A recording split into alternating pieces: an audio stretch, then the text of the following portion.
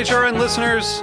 As we celebrate our 15th year, we are deepening our commitment to giving voice to the next generation of food systems storytellers, and we need your help. Our internship and fellowship programs help activate new possibilities for underrepresented and underestimated young people through experiential journalism, audio engineering, and production training. Through these unique programs, HRN helps food equity stewards build essential workforce readiness skills that expand their potential and foster economic mobility. Please consider supporting these critical programs. And with a minimum donation, you can be entered to win a dinner for two at an amazing restaurant in one of 8 cities and tickets to a concert at a great venue in one of those cities. We have incredible partners across the country who have donated, as they also share our passion for helping to educate the next generation of food systems storytellers. Check out heritageradionetwork.org/15 to donate and enter to win today. That's heritageradionetwork.org/15 to donate and enter to win today. And make sure you donate before March 31st. Thank you. You're listening to Heritage Radio Network. HRN is food and beverage radio supported by you. Learn more at heritageradionetwork.org. This episode is brought to you by Diageo Bar Academy. Learn more at diageobaracademy.com. That's DIAGEO baracademy.com. So you don't shun the devil with your rock and roll load. Knows that country music's gonna save your soul. The devil runs his groove in them rhythm and blues that sound. It's gonna get you sun in the air. Welcome back to The Speakeasy. I'm Damon Bolte. I'm Southern Teague. And I'm Greg Benson. 5 years in a row, guys. Yeah, 5 buddy. years. We did it. Five years of Bridesmaid. Oh, man. So those of you who might know, the top fours for the Tales of the Cocktail Spirited Awards came out yesterday. It was, I believe, yesterday? Yes, yesterday. Yeah. And the Speakeasy is on for the 5th year in a row. That means that every year that the category of Best Broadcast, Podcast, or Web Series, since its introduction 5 years ago, we've been nominated every single year that it's existed, which is actually... Who else can say that? I don't think anyone else can, right? No one. Yeah, And that's a weird way of saying, like, we're not bitter about losing. Definitely not. Right. That's not our style. I, in fact, I think I've said it on the air before. I'm kind of happy for us to keep getting nominated. The rules dictate that should we win, we can't even be nominated for 5 more years. So I'd prefer to be nominated every year and be up on the board than to win and not be on the board for 5 years. But that's a new rule. And Greg, what did you call it?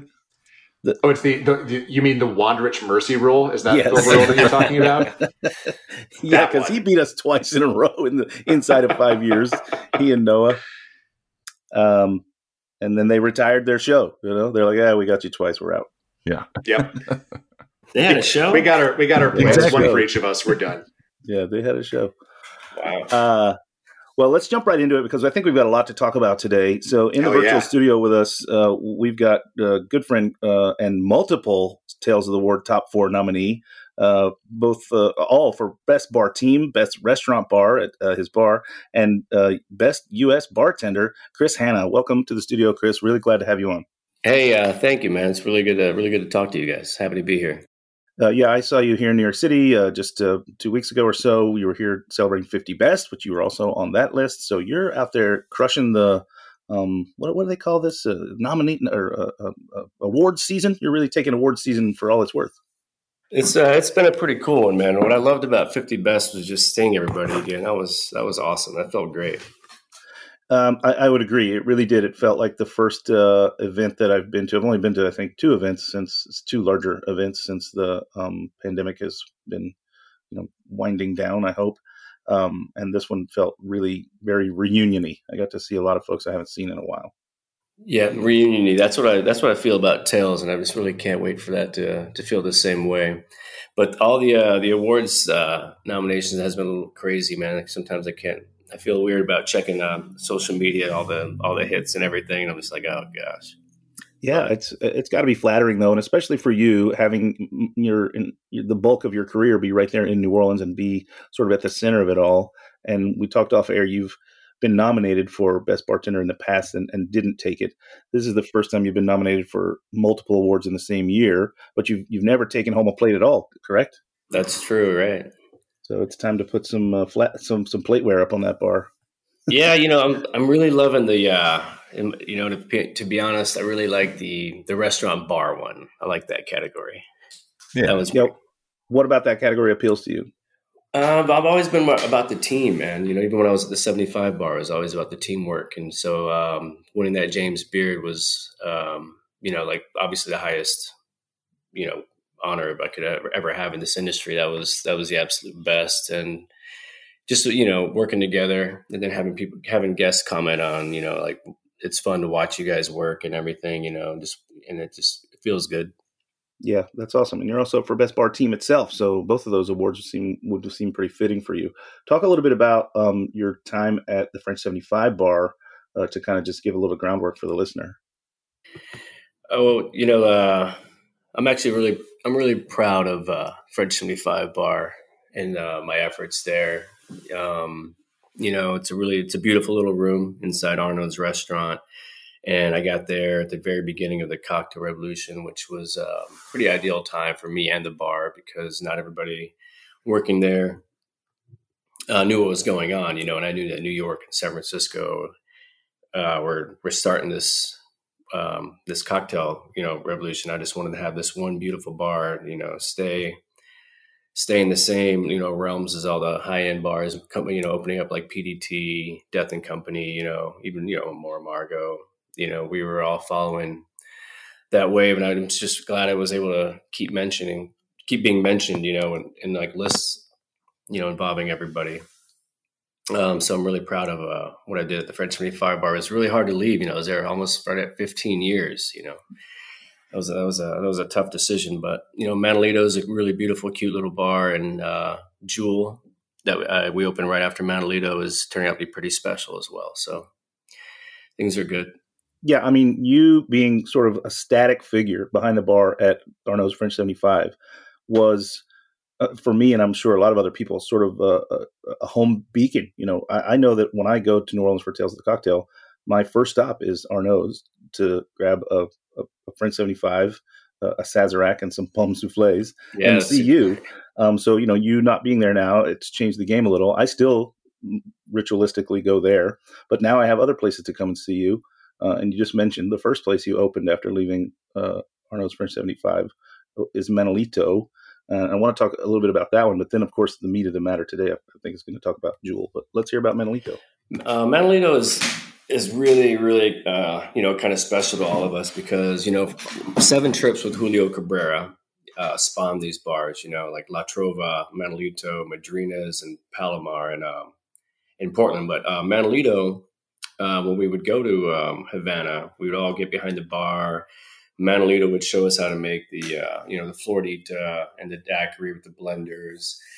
And he was running the El Floridita in Havana. And then he passed away, I believe, in 2016.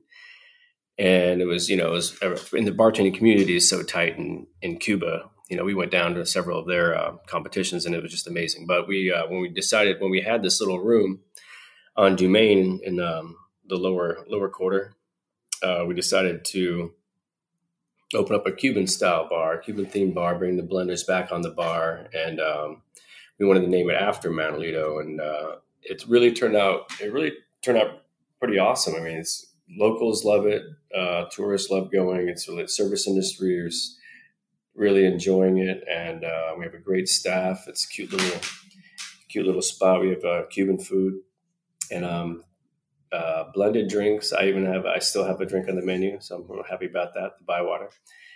But it's beautiful, man. I was there last night, actually.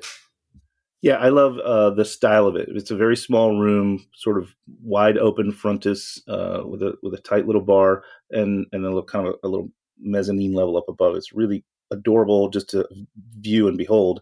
And then the great thing, of course, is that you're in New Orleans, which means even when it's packed to the gills, you can just grab a cocktail and take a walk around the block and come back when you need another one, right?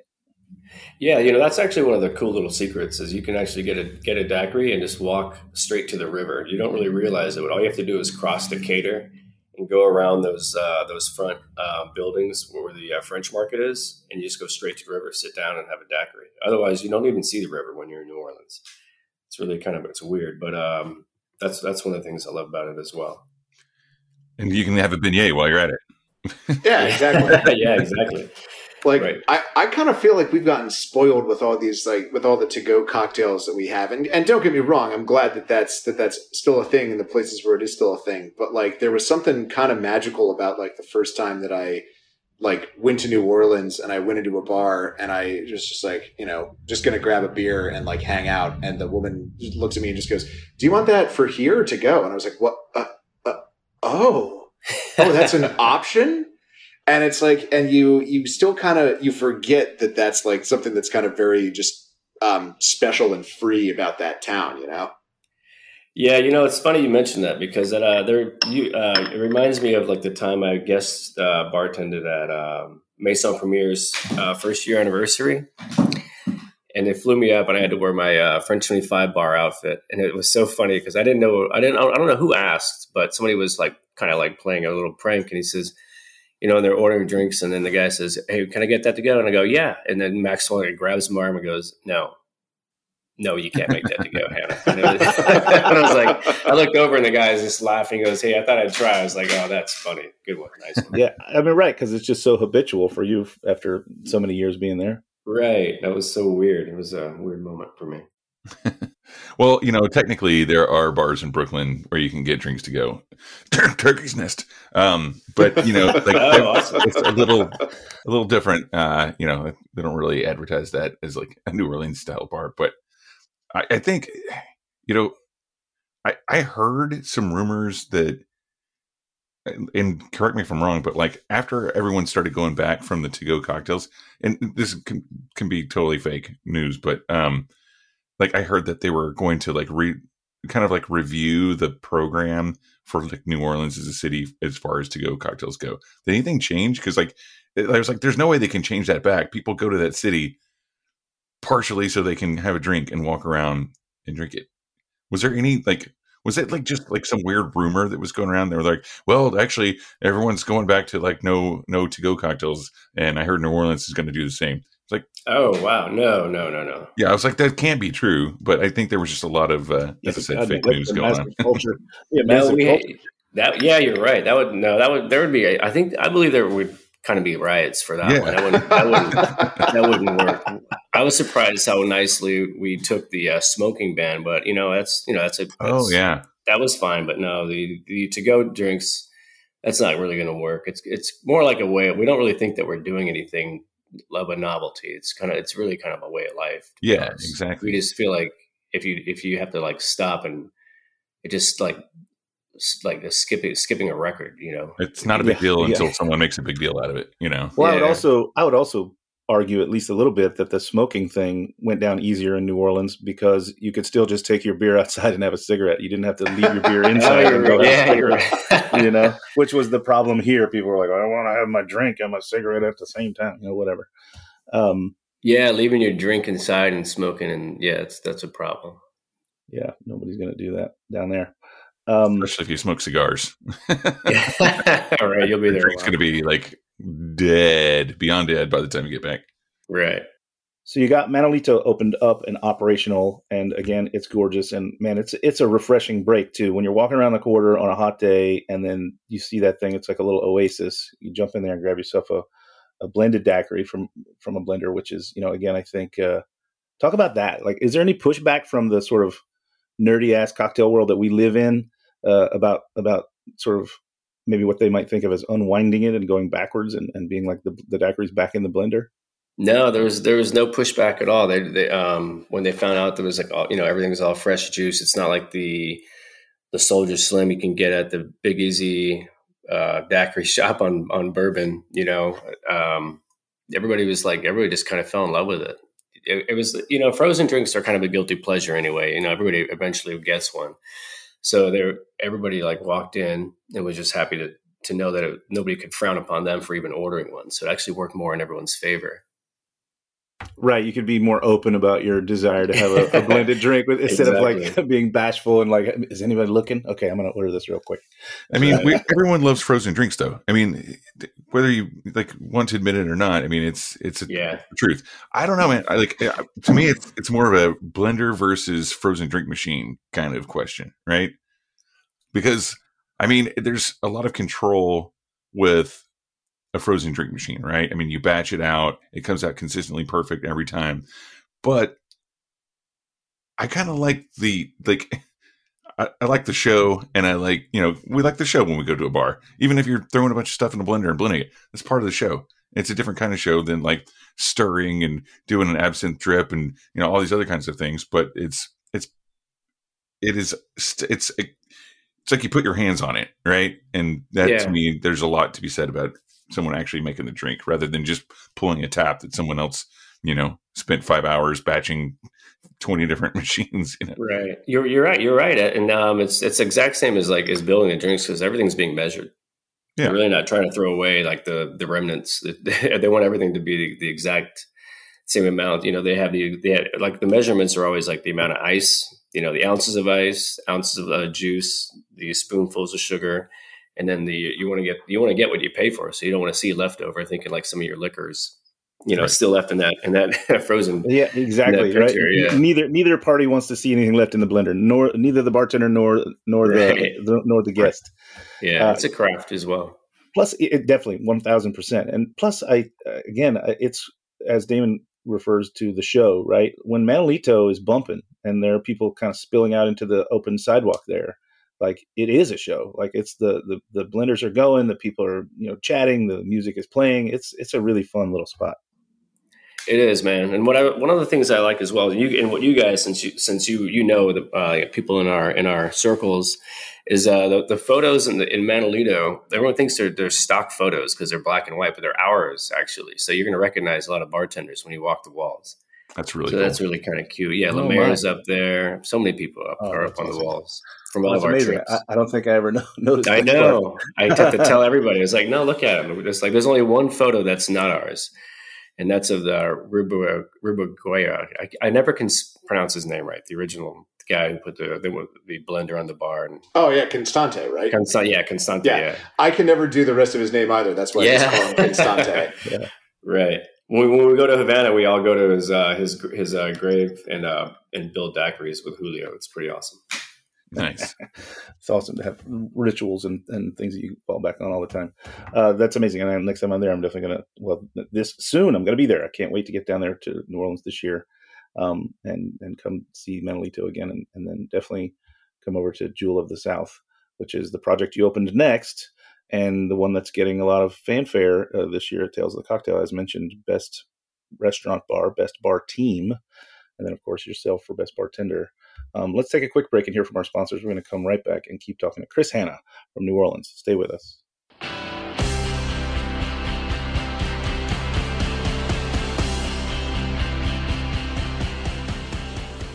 You've heard me talk about Diageo Bar Academy on our podcast for some time now. Diageo Bar Academy is a totally free resource for bartenders, bar managers, and those in the hospitality industry. Whether you're an experienced bartender looking for new inspirations and trends, or you're just starting out, or frankly, even if you're just an enthusiast, Diageo Bar Academy online courses offer real-life skills to help you grow your career. They're always free, interactive, and even some of the advanced e-learning courses take less than 30 minutes to complete.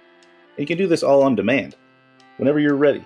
All you need is a computer and be able to log on. E-learning courses cover everything from skills and techniques, basics of spirits categories, improving guest experiences, serving responsibly, creating your own personal brand, and so much more. Visit DiageoBarAcademy.com to build your skills with Diageo Bar Academy e-learning and masterclasses.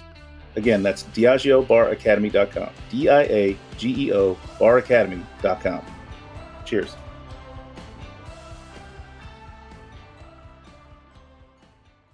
And we're back. You're listening to the Speakeasy on Heritage Radio Network. And in the studio today, we have our buddy Chris Hanna in from New Orleans. Man, I love New Orleans. I know we're talking about drinks a lot today, but I love, I've always worked in bar programs that were attached to a restaurant. And I think it's important to have food and drinks together. There's no better combination of food and drinks, in my opinion, when it comes to mixed drinks than in New Orleans. And it's just, that's just the truth. I'd say maybe New York and New Orleans. And I love going to Arnaud's and the French 75 bar because you'd have the elements together and they work so perfectly together. And it's no doubt in my mind that the new spot, Jewel of the South, obviously is up for best restaurant bar, Live radio, y'all. So I want to hear about this place because I haven't had a chance to go yet. I'm still not sure if I'm going to be in New Orleans this summer for Tales of the Cocktail. So let's hear about that. Yeah, Jewel's a really cute little cottage that we bought. When we bought it, we were trying to turn it. Well, it was supposed to be turned into a guest house, but with the like crazy Airbnb laws, which are awesome in the quarter, they wouldn't give them the guest house permit, which was weird because it was guest house is a little bit different. But lucky for me and Nick, the guy was just like, well, I bought this house. Now what I'm going to do with it? So he was like, well, these guys opened, Manolito, and they run really nice bar programs. Maybe we should have like a little restaurant. So restaurant and bar focused on the drinks first, and then like we'll build a kitchen out of it. So that's what we turned Jewel into. We had this really, really cool courtyard in the back. It's a 2-story Creole cottage, 1830s. And we just went at it, and we found our chef. The chef is from London. He worked in Australia and Paris, and he was with Nina Compton for 2 years here at Compère Le Pain, brought him over. So the food's great. We obviously lost it for 2 years of Corona. We had no kitchen, but the drinks, we initially were wanting to be like classic focused, which we have. And then we also have our own new versions of classics as well. But it's an homage to the original Jewel of the South, which is what we wanted to bring back. It was Joseph Santini's bar and tavern. So it was a restaurant and bar as well in the CBD, which was the St. Mary neighborhood. And that was mowed down like most cities' neighborhood when they have to start building big buildings. I know you've walked past on this corner. You're just never it's now a parking lot, but it was Gravier and St. Charles. Cronolette, sorry. Gravier and Cronolette. And so when we got the opportunity to turn this little Creole cottage into a restaurant, we just wanted to bring back Santini and Jewel of the South. It was the most notable bar in the 1800s. He was obviously the most famous bartender in all of the South in the 1800s. In Jerry Thomas's book, he's the only bartender mentioned by name. He created the first sugar-rimmed cocktail and the first single-use juice cocktail, which turned into the Daisy, which turned into the Margarita, Cosmopolitan, Sidecar, yada, yada. But that's what we're doing with Jewel of the South. It's great. It feels good walking in. The vibe's nice. All of our, our staff are, well educated about what we're doing and why should be an important place for people to go in the quarter. That's amazing. I love that because we were. I'm trying to remember who we were talking to recently. It was about 3 or 4 months ago, guys. Remember we were talking. Our guest was talking about creating a dessert cocktail menu or dessert menu with cocktails and the dessert dishes. And the pastry dessert chef was like, all right, let's do the drinks first and then because pairing a cocktail to say like a sweet dish is not necessarily, it's a very well understood kind of program. So what they did is they designed the drinks first and then paired the desserts to the drinks. And it sounds like that's what's going on here too, but on the savory side. Or maybe all together, right? You have the bar first and then the food follows that, which I think is a really, really interesting concept. I mean, like chefs do that with wine all the time. Might as well do that with cocktails too, right? Yeah. Which pastry place is this? That sounds pretty cool. I can't remember. I think Greg would remember. I'm putting him on the spot. No, honestly, I'm trying to remember too. I remember the discussion. I remember how we were talking about how people always pair, like, you always do champagne at dessert, but that doesn't really work. Like that pairing, like champagne and like a really sweet, rich dessert doesn't work. But it's driving me nuts because I can't think of all I can think of now is the Jell-O cakes, which I know it wasn't that, but I just am stuck in a loop. Yeah, exactly. I also can't remember. I forget these shows the minute we're done. It'll come to me the second we log off. We all race out of here to go do what we have to do, and it's like, oh, okay, forgot it. I'm kidding. We're joking. Whoever that person was, we love you. Sorry, I shouldn't have asked. It was such an awesome show that we remembered the Ted, but not the person. Yeah.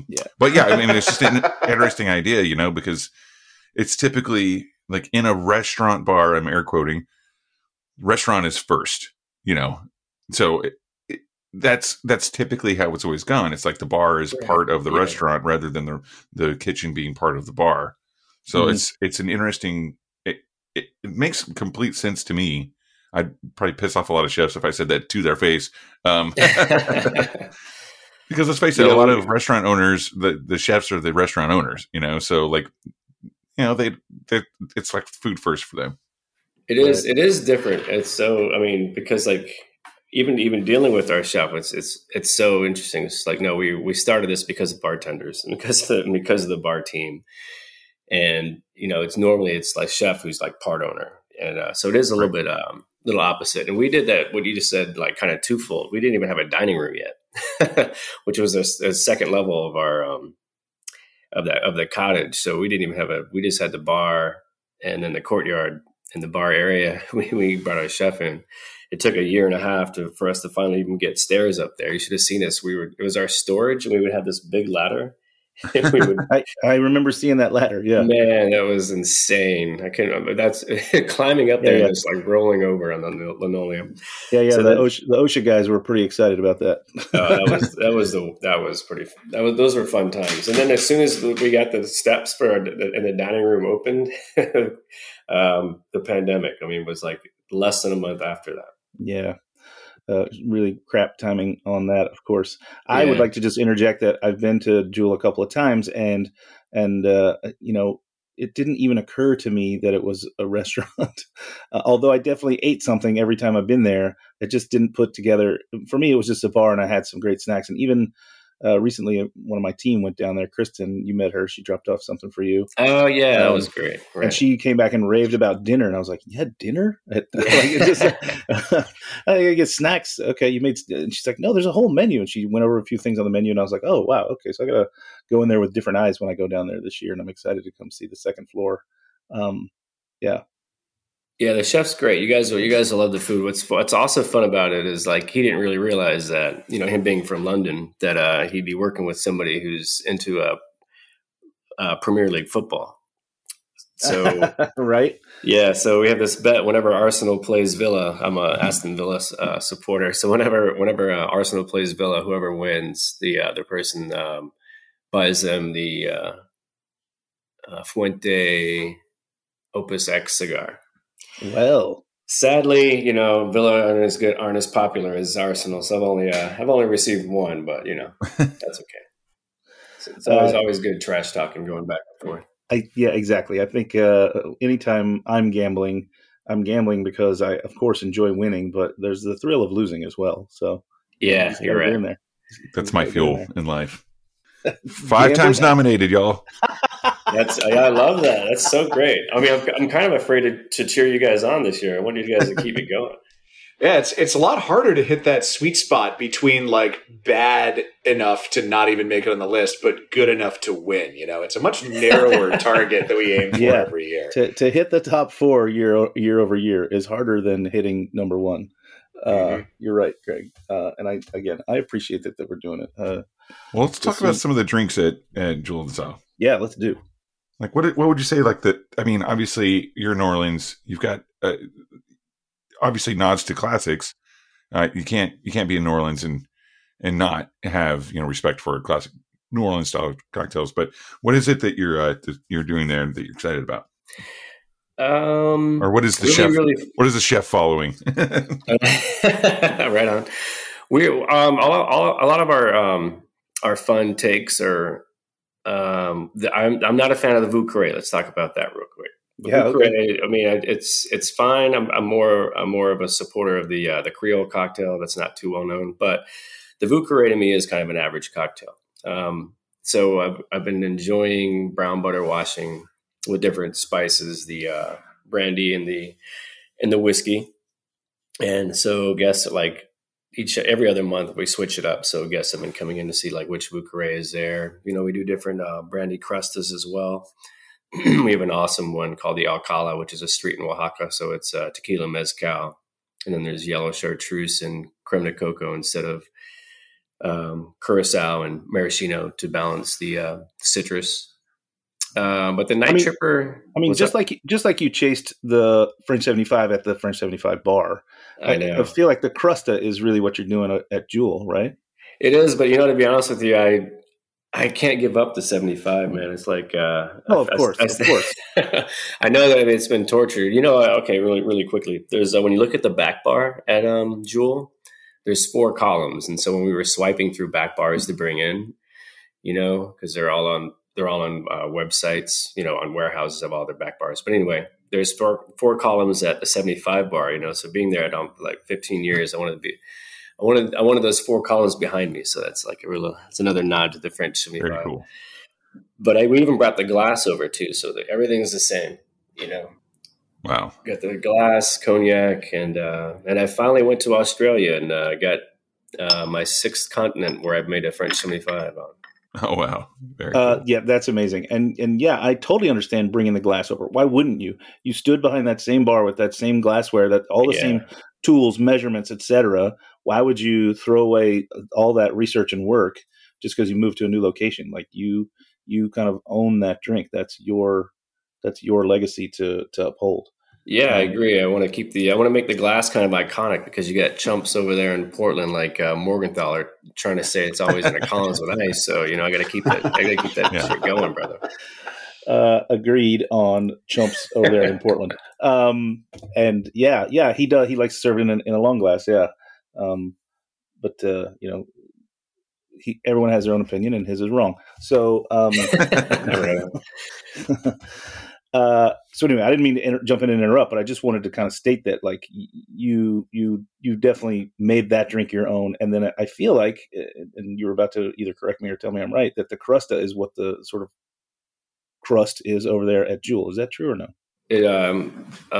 What is the Crusta at Jewel? Yeah, I mean, I know it's at Jewel, yeah, of course. But it's kind of like, you mentioned that Santini was the first to kind of sugar rim a glass, so that sort of leads right into that drink, and so that's probably going to be part of your program kind of forever. Oh, right? yeah. Crusta is always on. It's our main classic. And we just overdo it as well. Like with sugar, we got glitter sugar, 4 different types of sugar, gold sugar. So when we're using it, you really very decently high end cognac as well. I just want to make it as the special drink that it is. When you make your way over to Jewel. So and you have caviar. Yeah, our caviar service is awesome. Yeah, I'm a huge caviar fan. I feel like that is one of those little dishes that will go well with pretty much any cocktail. Yeah, you're right. Especially the way we prepare it, because our chef brought back the scallop potato from Nice. fried. Yeah, so you get this fat, nice hunk of potato with the creme fraiche, and then the mother of pearl spoons of caviar. He brought that back from his Australian days. That's how they do it down in Australia. So it's pretty. The presentation is pretty great. Nice. Oh man, you know what? Like, the Crusta was always one of those drinks that got me, and I fucked around with it so many times. I wanted to do like a kind of a mashup of 2 New Orleans classics, where essentially it's called Absinthe Crusta, and it's basically nice. Yeah, so it's like I did, like, at one point I was doing it in a Amaro shooter, but I just hollowed out a lemon and then shoved that down into the Amaro shooter and then rimmed the top of that. So it created the lip of the glass, like an extra like 1.5 inches, so you could actually fill the Amaro shooter up to the correct wash line with it. But it was like, that was so clunky, man. It was like, it was cool because, like, I was like, the Crusta, it's got this big peel of citrus, going around it. And I was like, it'd be cool if you actually were like drinking, like the rim of the glass you actually put your lips on was citrus and you were drinking. So that's what I did with that. And I thought it was so cool. But then Brian Miller came in once and he was like, you know what, man? Fun idea. Just do a big horse's neck. It's like, this is really weird. So I changed it up. That's awesome. Right. One of those things that just conceptually cool, functionally. But we're like hollowing out lemons to order, because I don't know if you remember this, but at Prime Meats, we didn't pre-juice any of our juices back in the day. We Yep. cut everything in half and juiced it with a hand juicer, like a hand clamp, not like the big Rashan thing. And it was just, I didn't think we were going to be as busy as that place ended up being, but it just ended up being a real pain in the ass. But it was kind of fun too at the same time. But we were definitely hollowing out to order with a paring knife, rolling a lemon, cutting the ends off, rolling it on the cutting board, and hollowing out. And then we just had all this, like the inside of a lemon that was just, we couldn't juice it at that point because there was nothing to hold on to. And like, it was so stupid. But like, to me, I've had a very strange, turbulent history with Crustas. So I'm glad that you're like taking it and going with it. And if anyone can do that, it's definitely you. So can't really wait to try that. What are some of the riffs you're doing with a Crusta? Well, that the Alcala is really, really cool. We're doing a Martinique one where we have like a coconut sugar and salted rim. Oh, cool. That one's pretty cool. We got Martinique. We made that one. Marco Dionysos in San Francisco like immediately sends me a message. I made that exact same drink in 2004. I'm like, oh my god. There's always a chump out there, huh? But it's been fun. We've switched it up. The spirits has been cool, But I wanted to ask you, like, what Frank Cisneros thought about you hollowing all those lemons out. As soon as you said prime meats, it's like, oh, he doesn't. His opinion doesn't matter. Frankie Cocktails. I haven't heard his name in so long. And then he said prime meats. It's like, oh, that's old school. Yeah, very old school. Yeah. That's one thing that's kind of cool about that old way off topic. The old fashioned book by Simonson is the 3 bars pictured in that book are prime meats, Maison, and French 75. Yeah, but yeah, Jules been a lot. I'm happy about the way it's being received. It took a lot of work, going in every day. One thing I wanted to mention is we're now closed Monday, Tuesday, and I have to say after the pandemic, I don't know if I care about 7 days in a row anymore, man. I mean, I like my free day of walking in when we're closed and the only one there, doing a little bit of prep to make the week go. Does anybody else talk about these? Like, man, I think it's been a topic a lot. A lot of bars that used to be open till 4 a.m. in New York have decided not to go back to that. Several bars that I know of here have gone to a reservation only system, which they didn't have before, and they're staying with it because they're they're optimizing their room more for those reasons. There are definitely places I've talked to. I want to get back to 7 days. Only Amore Margot in my company is back to 7 days right now, but I want to get everything back to 7 days. But there are lots of folks who are talking about exactly what you're talking about. They're realizing that they were profitable and doing well, and the staff was, maybe higher morale for everybody having days off together. So I'm hearing this conversation all over the place. So glad you brought it up. I think that's a big one. Just the understanding your week. So many times it's like such a luxury working in the industry to have a set schedule. And I know that sounds kind of insane, but like it's true. A lot of schedules, the freedom of flexibility of a schedule means that someone's taking off, and then that's going to alter your schedule for that week, right? I mean, and that's cool. We all do that for each other. But once you get a set schedule, and more importantly, like set days off, man, that does wonders for your mental health and your physical health. Oh my God. Yeah, exactly. And I never really thought about it, working in the industry for over 26 years and then going into 2 years of that and then coming out being like, oh, wow, 3 days off. That's amazing. But I mean, obviously I don't have it off now, but these 2 days of being closed have been kind of cool because we were actually taking like, fun field trips. We went to like a sugar refinery all together, Mm-hmm. We went to the brewery, swamp tour. It's been right. So that's been kind of cool. I mean, and those are the kind of things that forge a team and then get you recognized for best bar team. I like it. Right. So the payoff is still there. I would ask you this: are you going to? This is selfish. Are you going to be open Monday, Tuesday during Tails?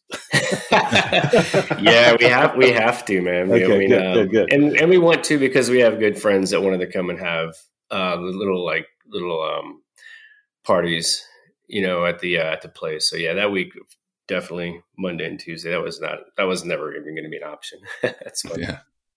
Good. Happy to hear that because I'm definitely going to be staying nearby, and I think I'll be popping in with some regularity because I scanned over your menu online and it looks great, and I want to come and see not only the drinks, but the food as well. I'm going to pay attention this time. I did see on the menu that you've got a section called, I can't remember what it was called, Diamonds in the Rough or something like that. Oh yeah, we were just wanted to find a way to like use more of the high end spirits. We get some spirits at an auction, so making the upper crust is cool. kind of with the cognac from the '60s is kind of fun. That's a great name. You got 4 or 5 drinks in that list that are a little bit more expensive, but they're made with special products, and that's I love that. I think that's becoming more and more common out there, and I love seeing it every time. Yeah, it is cool. We got the rum we got from the '60s from Bacardi, and the gilded Cuban instead of the old Cuban. It's pretty nice. Cool. Yeah, it's lovely. And then you do have caviar service on the menu, and you do serve drinks, and it's becoming more and more common out there. I think because of some of the consortium holdings places out in San Diego, and of course Temple Bar here in New York. Are you going to offer caviar bumps with cocktails? Caviar. That's funny. Have you not seen that? Oh, it's amazing. So the martini list, say at Temple, has an upcharge of, I think, $14, $15, $16, whatever it is. And it just says add a caviar bump to your martini. And then they come bar side or table side with 2 mother of pearl spoons and a dish of caviar, and they make a little quenelle and they put it on your hand so you can do a bump of caviar with your. Oh wow, that's awesome. We should. We have not done that yet. I think you should take it and run. It's an easy upsell. It's not hard to get someone who's drinking a delicious martini to say, yeah, a little bite of caviar to go with this would be great. Yeah, nice. I'll mention that today actually when I go in. That's funny. I hope they're on the menu when I come, because I'll definitely do a few. Tails is gonna be a little difficult, but yeah, you're right. Maybe it's bar only during Tails. Right. Awesome. Well, listen, we're winding down to the end of our time here. I want to make sure that people know how to follow along with Jewel of the South, Manolito, your shenanigans. You got Instagram handles that you want to pass out to the listener? Yeah. There's Manolito Nola, MANILTO, ManolitoNola.com. I mean, not .com, but that's the website. But Instagram is at Manolito Nola, and Instagram Jewel Nola for Jewel of the South. And then I'm Count_Hannah at Instagram. Dude, they have a cocktail called Night Tripper on the menu, by the way. I was going to say when you were asking. Yeah, that's been around for. Yeah, talk about that. You were about to talk about it. I was actually going to mention that when you said not classics, but yeah, that Night Tripper was my favorite long-standing cocktail on the menu, right? Both at French 25 and Jewel. So that was my flask cocktail. When I would go to Cru de Vue, and I've never named it. I just built it always in the flask. Went out with that one year. Dr. John was king of Cru de Vue. It was 2010. And I've been making that, flask cocktail for several years then. But when I ran up to him, man, I was so excited, like a little kid. I couldn't believe it. I was like, throw me something. And he threw me one of his cups that I still have. And then when his float went away, I was just like, man, I pulled my flask out and I took a sip and I was just like, it's the Night Tripper. I'm naming it. Yeah. And it was super perfect. That's so for him because of the strega, the witchiness. Dr. John was way into voodoo. So it's. Yeah. And also in the song Night Tripper, he talks about having all the things that will soothe your ails, and it's perfectly named, perfectly situated in the timeline and the experience cocktail. So man, I'm so glad you mentioned that. I got to serve him as well, but I got pictures with him. Nice. Yeah, Dr. John is definitely one of my heroes here in New Orleans. Same. I even drank the Night Tripper when I went to his viewing in the Orpheum Theater. Walked up, took a sip, patted the casket, and walked out. Damn. Yeah, he was definitely one of my favorites. He even actually texted his daughter the Night Tripper recipe when I told him I made the cocktail. And it was funny because he had a flip phone. It took him so long to text, and I was just like, I'm going to sit here the whole time. I mean, I feel bad I'm wasting his time, but he was so excited. His daughter was a bartender in Vegas, and he texted her the recipe. I was like, this is awesome. That's incredible. Hell yeah. Well, tell you what, maybe as soon as we get off the air, you can give us the recipe. We'll put it up in the show notes, and we'll get the Night Tripper out there to all the peoples. Awesome. But we are definitely at the end of our time here. Loved having you on the show. Thank you so much for spending some of your time with us today. And I very, very much look forward to seeing you on your home turf in New Orleans in a couple of weeks. and spending a lot of time at the bar at Jewel of the South, and definitely walking by and getting some daiquiris at Manolito. Right on. This was great, man. Thank you. But that's it for this episode of the Speakeasy. To log on to heritageradionetwork.org to check out many shows just like this one. There's a Beating Heart. I think the Beating Heart is actually gone, Damon. You keep mentioning it, but I don't think it's there on the new website. I'm trying to resuscitate. Yeah, you're trying to resurrect the Beating Heart. Yeah. Anyway, there's plenty of links on there for you to donate to keep shows like ours and many others on the air. So thanks so much for listening, and we'll see you next time. Cheers, everybody. Cheers. Cheers. Cheers. Cheers. So you don't charm the devil with your rock. The Speakeasy is powered by Simplecast. Thanks for listening to Heritage Radio Network. Food and drink radio supported by you. Keep in touch at heritageradionetwork.org/subscribe. It's gonna get you